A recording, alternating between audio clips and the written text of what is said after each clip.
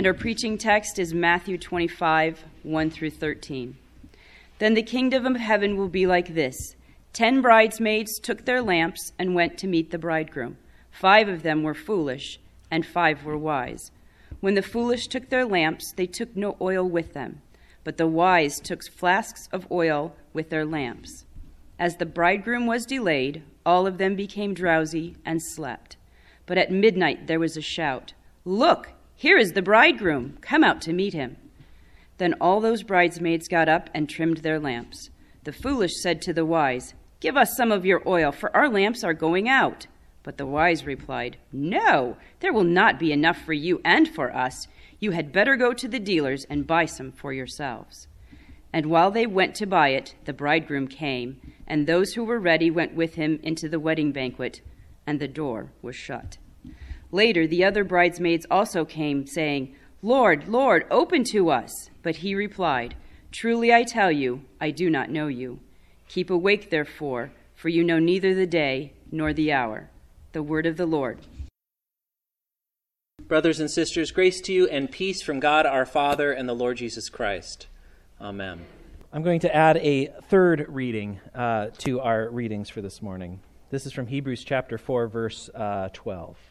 Indeed, the word of God is living and active, sharper than any two-edged sword, piercing until it divides soul from spirit, joints from marrow. It is able to judge the thoughts and intentions of the heart. And before him no creature is hidden, but all are naked and laid bare to the eyes of the one to whom we must render an account. This is the word of the Lord. Thanks be to God. So you may be wondering why I decided to add a third reading this morning, why an extra reading. And the reason I wanted to add that reading is because as I wrestled with this parable this week, it struck me that the Word of God is indeed sharper than any two-edged sword, that it is indeed living and active. And that goes especially, it seems, for Jesus' parables, especially parables like the one for today. Jesus' parables are not these stories with morals, something that we draw lessons from, but rather they are words that pierce. These words of God that Jesus speaks are not dead things that we get to study and make our own meaning of. Rather, they are living and they are active. They challenge us and they confront us. They force us to wrestle with them and to ask that ultimate question, what does God think of me? This parable is no exception. It doesn't teach us so much as it leaves us wondering, am I ready? Am I among the foolish whose lamps go out, or am I among the wise who remember to bring extra oil? Well, let me tell you a little bit about the context here. If you remember last week, we had another parable about a wedding feast. That one was a royal wedding feast. And that one also had this uncomfortable ending where a man who had come in without a wedding garment gets thrown out of the wedding into outer darkness. And Jesus says where there will be weeping and gnashing of teeth, or the king in Jesus' parable says that rather. Well, after he tells us, if you remember, he's speaking to the chief priests and the elders. This is after he's come into Jerusalem on Palm Sunday. This is the week of his crucifixion. And immediately after this, he has all of these challenges with the Pharisees and the chief priests and the elders. They come to him and they try and trip him up. So first they come to him and they ask about taxes. You remember this? Is it lawful to pay taxes to Caesar? Trying to get him to say something that will get him in trouble. He responds kind of right down the middle. Give to God what is God's. Give to Caesar what is Caesar's. The Sadducees then come and try and trick him about the resurrection. They have this story they've come up with a woman who was married in turn to 7 different brothers, and they all died. And the question is, well, in the resurrection, if there is a resurrection, the Sadducees don't believe believe in that. If there is a resurrection, whose wife would she be? This is ridiculous, Jesus. And Jesus answers, in the kingdom of heaven, they neither marry nor are given in marriage, but are like the angels. Then a man or a scribe comes up and says, which is the greatest commandment? Jesus answers, love the Lord your God with all your heart, soul, and mind. And another is like it, love your neighbor as yourself. And he's impressed with this answer. And then Jesus goes on this tirade against the Pharisees and the scribes. Last week I said Jesus is making himself unwelcome. Well, he continues. Over and over again, he has this series of woe, and he says this sort of thing. Woe to you, scribes and Pharisees, hypocrites, for you tithe mint, dill, and cumin, and have neglected the weightier matters of the law. Woe to you, scribes and Pharisees, hypocrites, you clean the outside of the cup and plate, but inside they are full of greed and self-indulgence. Woe to you, scribes and Pharisees, hypocrites, you are like whitewashed tombs, beautiful on the outside, but full of bones inside. And he goes on and on like this. And then he, at the end of the day, finally, seemingly miraculously, they haven't laid hands on him yet, leaves the temple and Jerusalem and goes out to the Mount of Olives in order to spend the night there.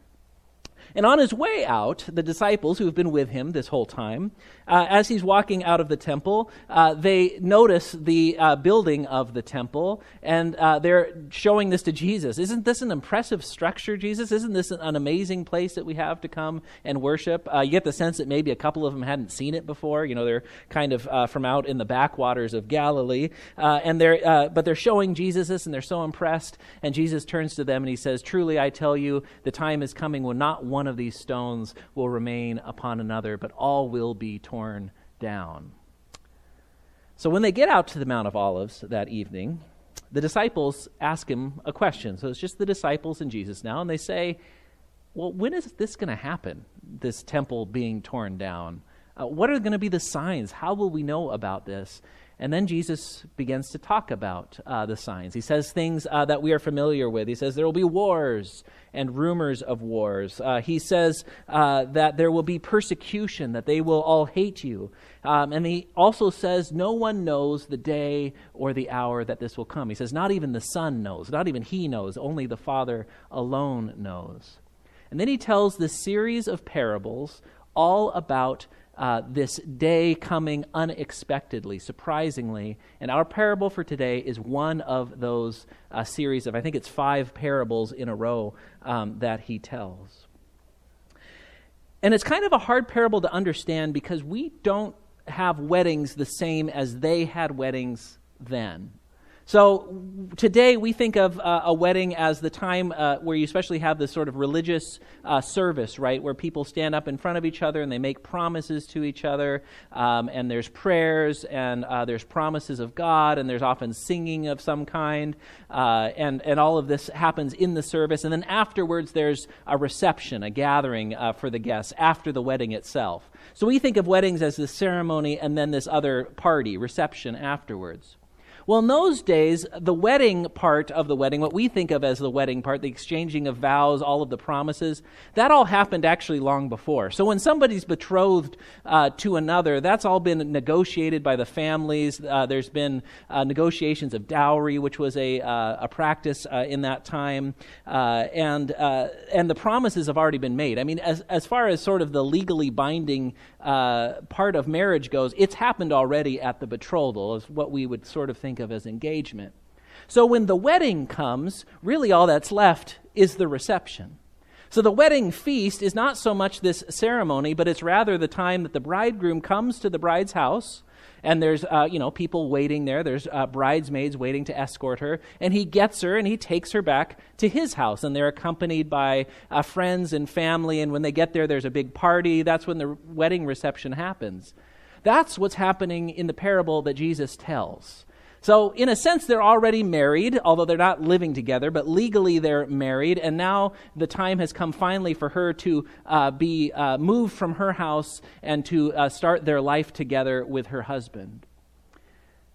And so Jesus tells a story of these 10 bridesmaids, and they're waiting. They're at the bride's house, and they're waiting for the bridegroom to come Today is the day, and they're probably all dressed up in their nicest wedding clothes. They've got their lamps lit because it's going to be this procession where they have their lamps all around him, and their oil lamps, kind of, if you think of the genie lamps, they're sort of that kind of a shape, and they're ready for the groom to come.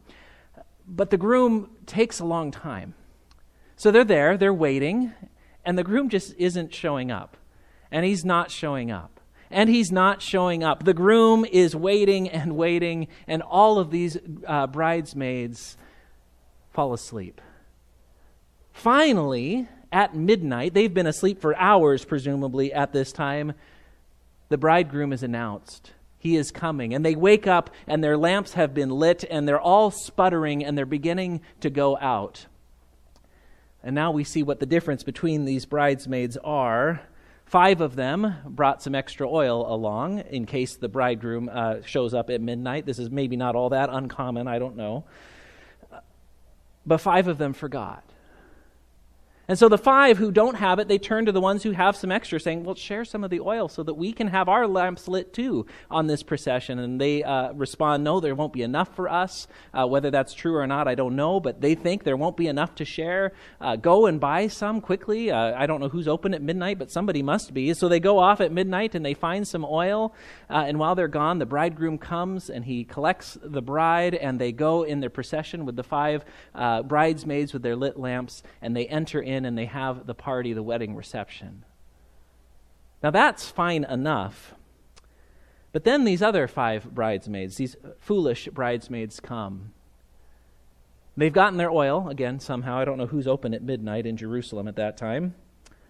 But they show up at the door and they knock, and they knock, and they knock. And the bridegroom comes to the door of his house. The party perhaps is over at this point. They say, let us in, open up. And he says, I don't know you. I don't know who you are. Jesus says, keep awake, therefore, for you do not know the day nor the hour. This is a difficult parable. It makes us wrestle because we don't know the day or the hour. We don't know the day or the hour that all of this will come to an end, and we don't know the day or the hour that we will come to an end. But one day and 1 hour that will come. And the problem of this parable, the sticky point of this parable, is that we don't know whether we are ready or not. Will we be part of the 5 bridesmaids with extra oil? Or are we the 5 who miss it and who are not let in? The door remains shut. There's a question that I have about this parable as I run it over in my mind, and I wonder, what would have happened for these 5 bridesmaids, the foolish ones, the 5 who did not have extra oil for their lamps, if they had just stayed? What would have happened if they had just waited when the bridegroom had been announced, when he was almost there? What if they just were there and their lamps are sputtering, they're going out, but still they just stay? I mean, would the groom have been angry when he showed up and found that their lamps were not lit? I mean, would they have been excluded? Oh, you cannot be a part of this wedding reception, this procession anymore? Or would they have been a part of the procession, perhaps a little foolish looking with their lamps unlit, but still a part of the procession that gets to enter into the door? We're not told the answer to that question. Jesus doesn't clue us in. But think about what's happened here. The groom was late. The groom is very late. All of the bridesmaids' lamps are sputtering. They all fell asleep. Not one of them kept awake. Jesus says at the end of the parable, keep awake, therefore. None of the bridesmaids did this. So when they woke up, they needed to trim the wicks of their lamps so they didn't burn all of the little meager amounts of oil that was left. They needed to refill it because, as they slept, the oil had burned away. And yet, 5 of them felt like they needed to leave. In fact, they were told that they needed to leave to make themselves ready.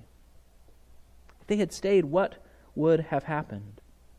I mean, all of their lamps were sputtering. While some were able to compose themselves in time, others scurried off to make themselves presentable. And because they scurry off at the crucial moment to make themselves presentable, because they are worried about finding oil in the markets at midnight, they miss out on the entire celebration.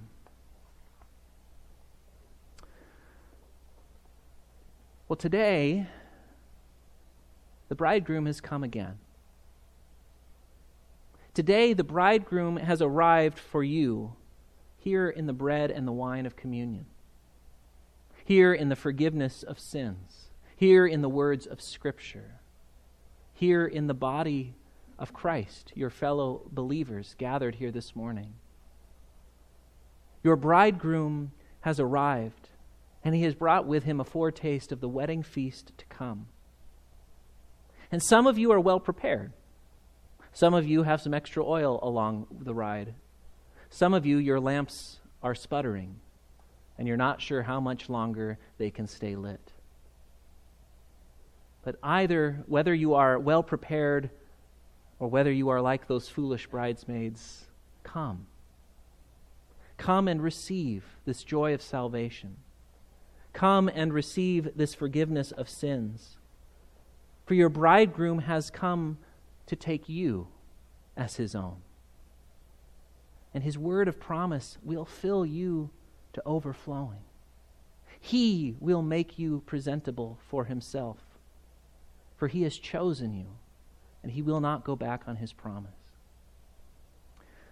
I opened with some words from Hebrews chapter 4. I want to read the 2 verses that follow, or 3 verses rather, that follow immediately after those verses about the living and active and piercing Word of God. Since then we have a great high priest who has passed through the heavens, Jesus, the Son of God. Let us hold fast to our confession. For we do not have a high priest who is unable to sympathize with us in our weakness, but we have one who in every respect has been tested as we are, yet without sin. Let us therefore approach the throne of grace with boldness, so that we may receive mercy and find grace to help in time of need. Amen.